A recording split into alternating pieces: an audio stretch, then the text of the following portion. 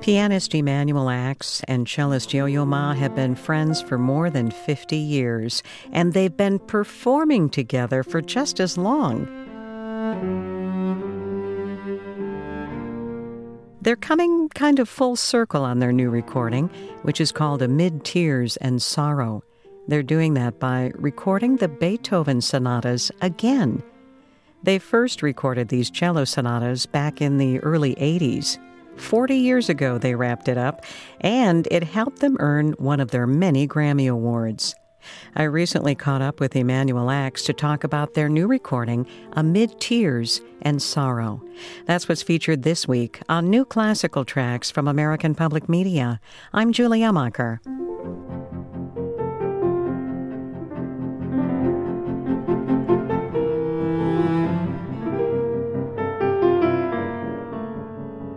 Emanuel, I just want to start off by asking you about this past year. It's been a challenging one, especially for artists and musicians who really rely on being in front of an audience. How has it been for you? What's it been like this past year? Well, obviously, it's been an incredible change for most of us. I've been used to traveling and seeing people and playing for about 40 years now. And that came to a complete stop. So the one silver lining for me was that I didn't have to get nervous every 3 days before a concert because I tend to get nervous. So that was kind of a relief. And of course, it was wonderful to stay home with my wife a little bit. That was also different. The fact is, I think people my age were probably very, very lucky. I'm 72 now. If I'm not retired, I probably should be. But what's been awful is for people much younger than me who are starting their careers and doing so well. And then that comes to a complete stop. And even worse, for people who, for example, were musicians in a Broadway play like The Lion King or Hamilton, where the orchestra had a job, for the next 3 years coming up, and all of a sudden, no income, no work, nothing. And I don't need to mention all of the people that have been sick and have had much worse issues than financial issues. So it's been a nightmare. The whole year has been a nightmare. So I would say certainly my family has been one of the lucky ones. I know that you have played not only to larger audiences, but also for more intimate audiences, like for people in the hospital. Is that something that you had the opportunity to do over this past year as well, or no? Absolutely. There are a number of people, there are a number of doctors who are also musicians and musicians who are interested in medicine, all of whom, as soon as this all happened, they started to think, how can we help? And there's a group in Houston at the Methodist Hospital. There's a whole group in New York that was looking for musicians to just play some music over the internet for ICU patients, for people who just needed a little bit of relief. And of course, I was very happy to volunteer and to do that. You just sort of schedule a time and play over an iPhone for an hour or two for people in the ICU so they could have a little bit of music and relief. I've done a lot of Zoom stuff, a lot of short messages to people, things for Carnegie Hall, hosting a couple of programs around wonderful pianists that I love and that we were able to disseminate a little bit. Yo-Yo and I actually, back in the fall, were able to do some concerts on the back of a truck. There was a flatbed truck that the piano mover here had, and he had this idea of putting a little clavinova on the back of that, and Yo-Yo has a fiberglass cello with a speaker, and the two of us would be on the back of this flatbed truck, and we did 20-minute concerts in various places in parking lots for nurses, for teachers, for UPS delivery people, and I hope that brought them a little pleasure. So that's what I've been doing. And practicing a lot, mainly because I wouldn't know what to do with myself if I didn't practice. I have no life, so that's what I do. I'm wondering, first of all, I'm wondering what did you play at these smaller, more intimate settings when you were looking for the music to comfort people? Oh, basically, I would just take some music, put it on the stand, stuff that I had played before, some Schubert, some Chopin, whatever came to mind, really, some Beethoven slow movements. I don't think people were very particular about, the exact pieces. There may have been a couple of people that wanted specific things, but I think they were just happy to listen to some music. I was just curious if any music resonated with you in particular during that time that you thought would really be beneficial. Oh gosh, it's hard to say. It's all I I love so much music, and then I think probably the intimate and slower stuff was more to I hope more comforting to people. You probably wouldn't play a Hungarian Rhapsody of Liszt, uh, but things like Brahms intermezzos, some Bach, Schubert is always wonderful, Beethoven slow movements, a lot of stuff. You mentioned having nerves before a traditional concert. I'm curious, did you experience those same nerves in these other settings, and or did they perhaps help calm your nerves for you moving forward for future concerts? Well, I don't know about the future, but certainly this kind of situation, you don't really worry about how you perform. It's much more important to just deliver some music and with feeling and you don't worry about playing accurately or anything like that. I think people would not notice or certainly forgive me for wrong notes and things like that. uh, I don't know how that's going to affect performing again. I've done a few things. I've done some benefit concerts the last few months, something in South Dakota, something in Providence. It's been nice to play for live people, but it's still a little bit strange, and it's hard to know what that'll be like. I'm sure I'll go right back to being freaked out. Well, I it's kind of amazing, and perhaps for people who are just starting their career as a solo artist, maybe that's almost a relief to hear that someone as seasoned as yourself and as accomplished as yourself still gets nervous. I mean, how do you calm those nerves in a more traditional setting? I think you just learn to live with it, kind of. It's something I'm used to dealing with, and I don't know that I have a solution. I think it depends entirely on your personality and the way you grew up. I know plenty of young people who are extremely accomplished, extremely gifted. They don't get so nervous, and that's wonderful. That would be great. I wish I could steal that from them, but I, I think it's you. It's not a. There's no panacea, unfortunately.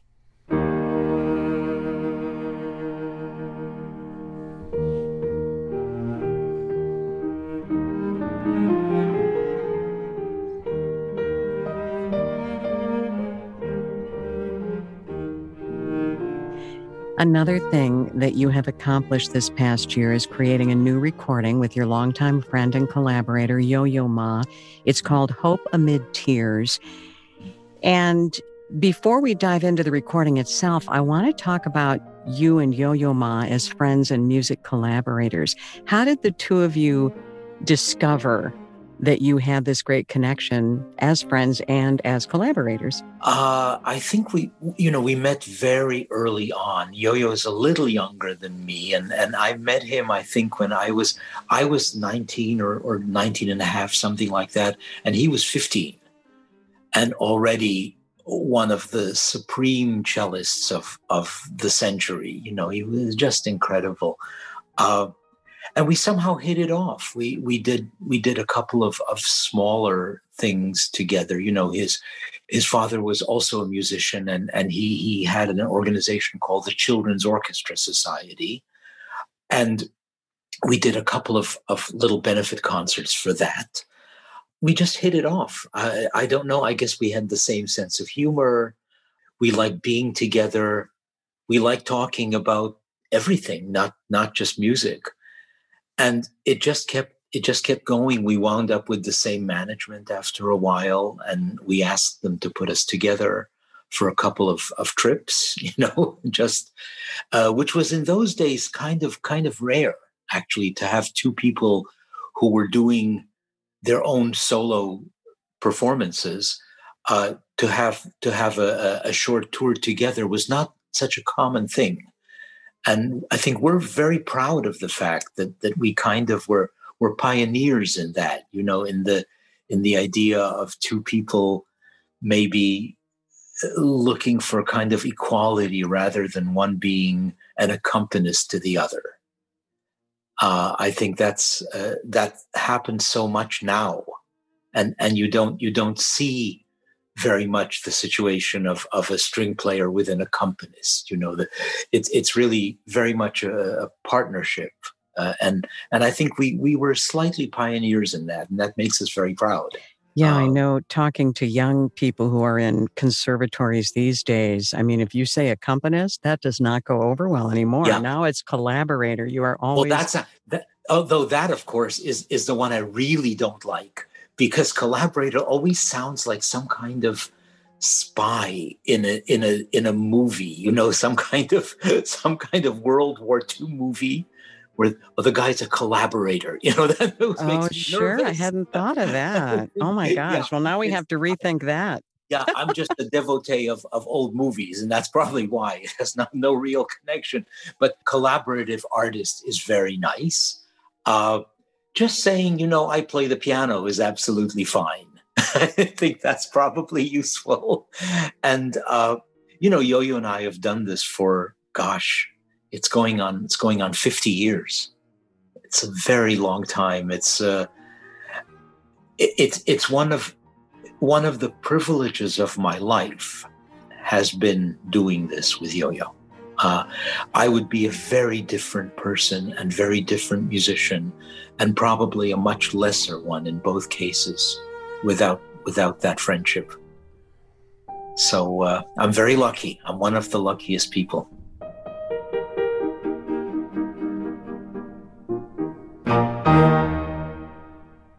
I know that the two of you each have a very sharp sense of humor. You referred to that. I'm curious how that might play into you making music together, either in rehearsal or in a live performance. And was there ever a situation where it helped to really enhance your live performance? Maybe things were going, a little bit different than you had planned, maybe, or something. Yeah, to be honest, I don't know that we have, we always do something different from what we've planned. One of the great things about being together for so long is that there are so many possibilities in any one performance. We've done the Beethoven sonatas, which we've recorded. We've played them for 45 years. So when we rehearse now for concerts, we don't really talk much. We play and play and play, and it comes out a little different every time. And that's what happens on stage too. Every night is a different way of doing it, and you can sense from the other person what that person is going to do. It's a kind of unspoken communication, and I think that's the best part of playing with a partner that you love. That this unspoken communication, this not deciding, I'm going to slow down here or I'm going to speed up here. It just happens. But as far as humor, yes, I think when we do get together to rehearse, it's nice to have things to laugh at. And I think we laugh at pretty much everything, to be honest. Well, that certainly lightens the the whole atmosphere, I would imagine, and probably creates a more open music making environment, I would think. Well, I hope so. I hope, Yo-Yo is one of the great communicators from stage to audience, I think. And I've learned so much from him in that aspect of things. Just the way he interacts with an audience, both in an unspoken way, but also in a way that he thinks about, the way he bows, the way he talks, the way he opens to people. It's all, he's a real role model for me in that sense. He's a fantastic stage animal, you could say. Yeah, and so charming on stage, as you said. Yes. The two of you I find him charming too. in general, yes. Yeah. Yeah, it was funny. This is kind of an aside, but when I spoke with him about a month or so ago, what struck me was how, as we started the conversation, he was basically interviewing me. Mm. And I was like, okay, wait a minute. Yeah. I got to turn this around. One of the things that's always difficult at dinner with him is he'll say, now look, you know what I want to ask you? What are the 3 things that are the most important things in life for the next 2 years for you? And this is not really dinner conversation, but he tends to ask that kind of question. And then you're kind of, do you answer what's important to me is to have spaghetti al pesto every 3 days? Or do you say, well, I want the future of the earth to be better? I don't know. But it's at least a starting point. And I know what you mean about interviewing the other person.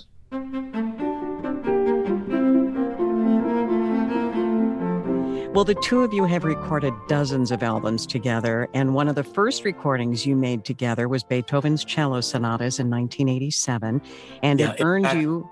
Yeah, in fact, we started doing them. It's a 3-record set in each case because they're all the sonatas. And the first record of those that came out was in 1981, 40 years ago. Oh, wow. So then you completed it in 1987? We did one in 81, one in 84, and one in 87. Well, I know at least one of those recordings is, now you'll correct me on this, you've won 5 Grammy Awards. At least one of those won a Grammy. Is that right? I think so. I have. I'm not so up on that. But I know we recorded them in different years, and now 40 years later, we thought we don't really have that much time to waste. We better do them now before we get sick. So well, and yes, indeed, you decided to record them again during the pandemic, and they appear on this new recording. Why was it important to do them again right now? Well, I'm hoping that we changed a lot of little things in the way we play them. We've been playing them all the time for all this time, and every time we get together and do them, there are little changes. There are little things that we may have learned from other pieces that we've worked on, from conductors that we've worked with, from the rest of our life. That change little things in the performance of these pieces. And I think ultimately maybe they add up to a big change. To be honest, we were, at least I think Yo-Yo felt the same way. We were afraid to listen to those early recordings because if they were really good, then we would think, well, we probably can't do as well. And if they were really bad, we'd be very disappointed and unhappy. So we thought better we shouldn't listen. We should just do them again and not worry about it. And so with age comes wisdom. We hope so. Well, wisdom is the only thing we have left. So we hope for the best. It's interesting because there's so many things you've said that really feels like the two of you have come full circle. I mean, from the intimate performances that you did this past year, from re-recording these, do you feel like that as well? I think that's what happens maybe in a way, because we've done so many other things separately. Yo-Yo has done everything from going to the Kalahari Desert to founding the Silk Road Ensemble to playing with Edgar Meyer and doing Goat Rodeo and so forth. I've been much more streamlined, but I go off and play concertos with various conductors, and learn some new music. And every time we come back together, every year we do something, we probably bring other experiences that we've had to our meeting. And I think in that sense, we come to a little bit of a circle each time, because it's like, oh, hi, great to see you again. Let's do this piece again. Except it's not the same piece. It's the old story about not stepping into the same river twice because the river has flowed on. And I think that's what happens when you revisit masterpieces like this.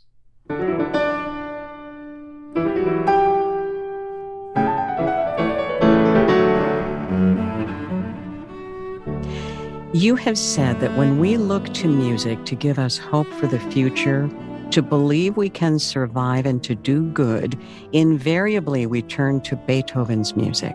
Why is that? Well, I think first of all, somehow to me, what you hear is an incredible hope for brotherhood, for positivity, for the future of man, I suppose. It's no accident that the text he chose for the finale of the Ninth Symphony has the words, "All men will be brothers." I think he really felt that the future of man can be great. And what's especially touching about that is that he himself had a life that was more difficult than almost any I can think of for any composer. This is a great musician and performer who suddenly started to lose his hearing. It's unimaginable what that means to a musician, to lose your greatest faculty. That you're losing your ability to deal with exactly what your life is. And he did not have much of a personal life. He had very bad luck with relationships, both family relationships and romantic relationships. In fact, he probably didn't have a romantic relationship worth the name. And yet, when you listen to the music, there's nobody more positive, hopeful, even the anger.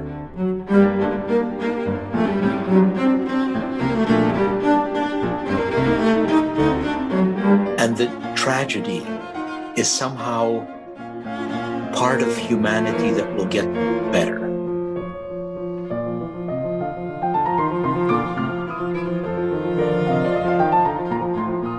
And that to me is what I find so astonishing and so hopeful in a time like this.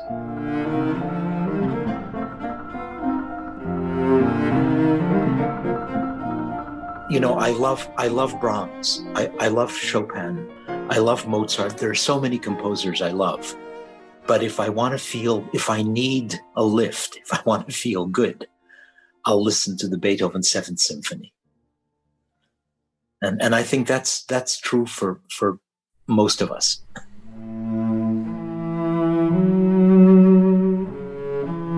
So which sonata would you listen to first to feel good? To feel good, probably Sonata Number 3.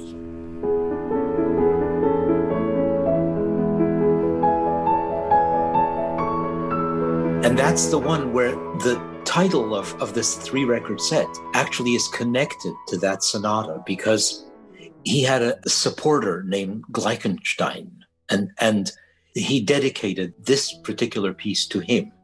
And he sent him a copy of the piece, a printed, the first version. And he wrote on it, "Amid tears and sorrow." There's a Latin quote. Forgive me, my Latin is hopeless, but it's "amid tears and sorrow." And so he was living through the bombardment of Vienna by Napoleon. He was living through his hearing getting worse and worse and worse. He was having major family issues about his nephew, and I think had just nixed any romantic relationship that he was supposed to have with a particular person, maybe the immortal beloved. So that probably refers to that, to the time he was going through. And yet the piece, I mean, there is nothing more beautiful, generous, positive, open than this piece.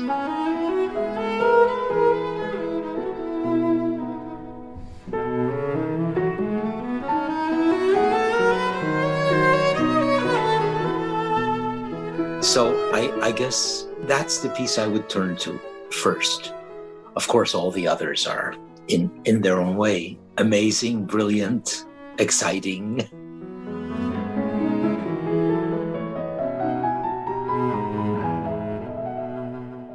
The cello and the piano are treated as equals in this Sonata number 3, and as such, it becomes the first true piece of chamber music.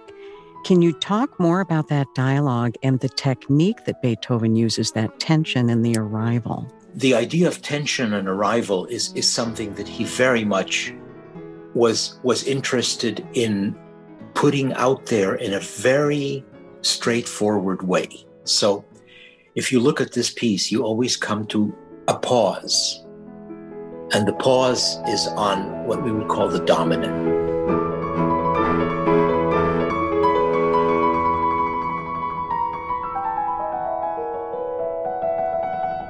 But it's a kind of expectation of what's coming next.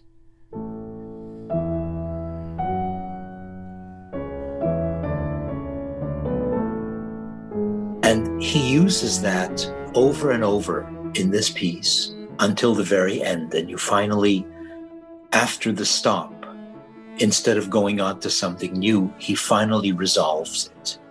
It's like in a conversation, are you really going to do that?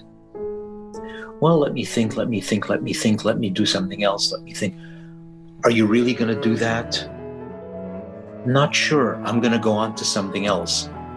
Are you really going to do that? And like 5-7 times later, it says, yes. And even there, the piano gets to ask, are you sure? And he says, yes, I'm sure.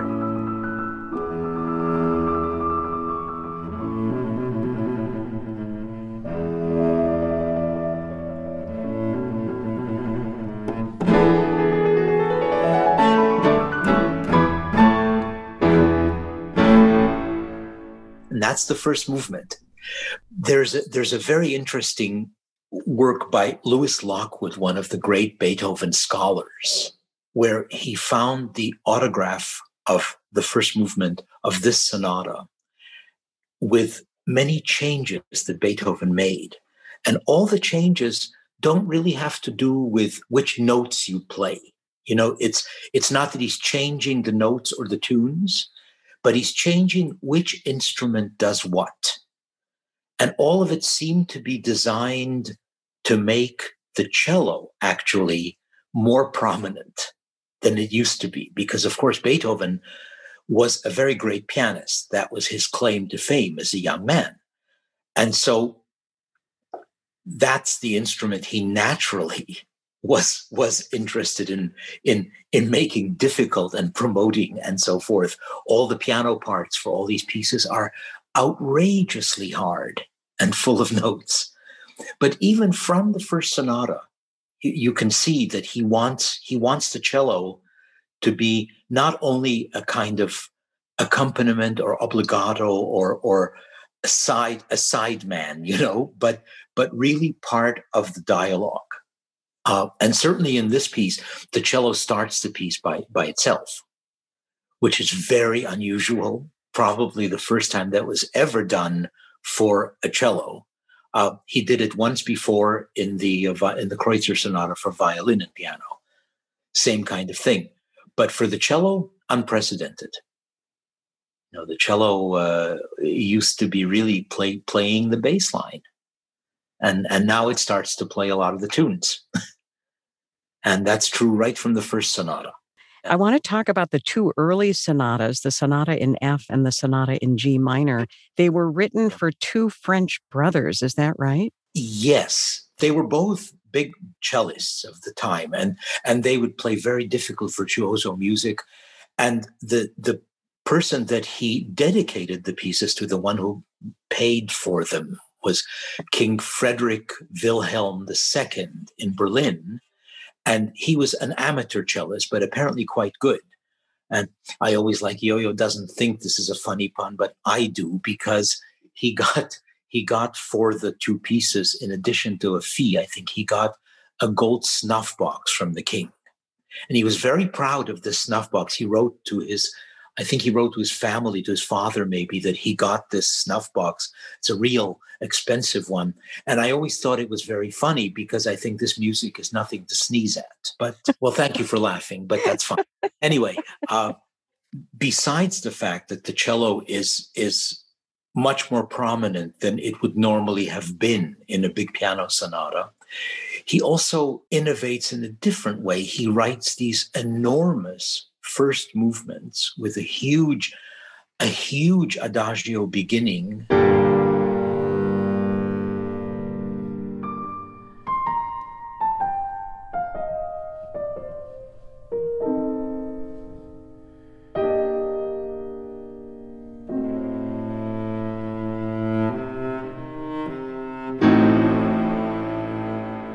Much bigger than I think than Haydn ever attempted. And then a last movement, which lasts 4 minutes. The first movement is 16 minutes long. And then people applaud and so forth. And then you play this thing afterwards, which is light and airy and fun. It's almost as though the last movement of each sonata is, I said to Yo-Yo, we might as well be playing an encore.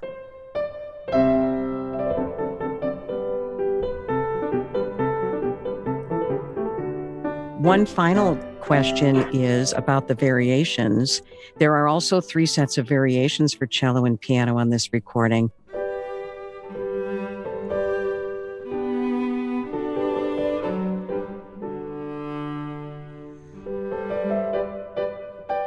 Why was it important to include these on this collection of Hope Amid Tears?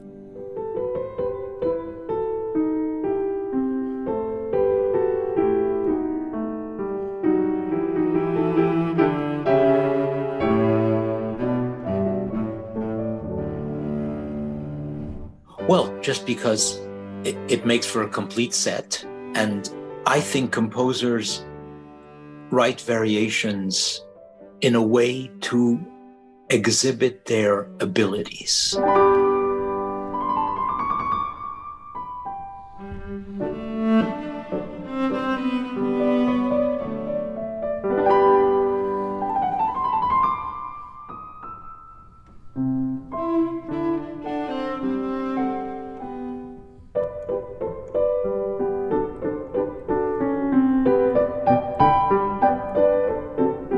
And Beethoven, being Beethoven, wrote the best variations.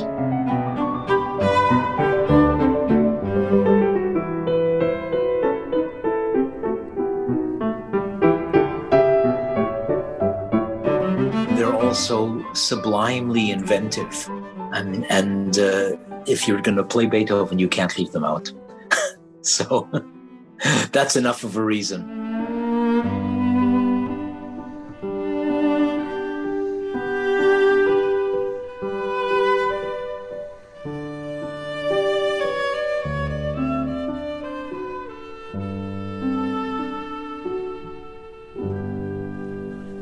Amid Tears and Sorrow, pianist Emanuel Ax with his lifelong friend and chamber partner, cellist Yo-Yo Ma.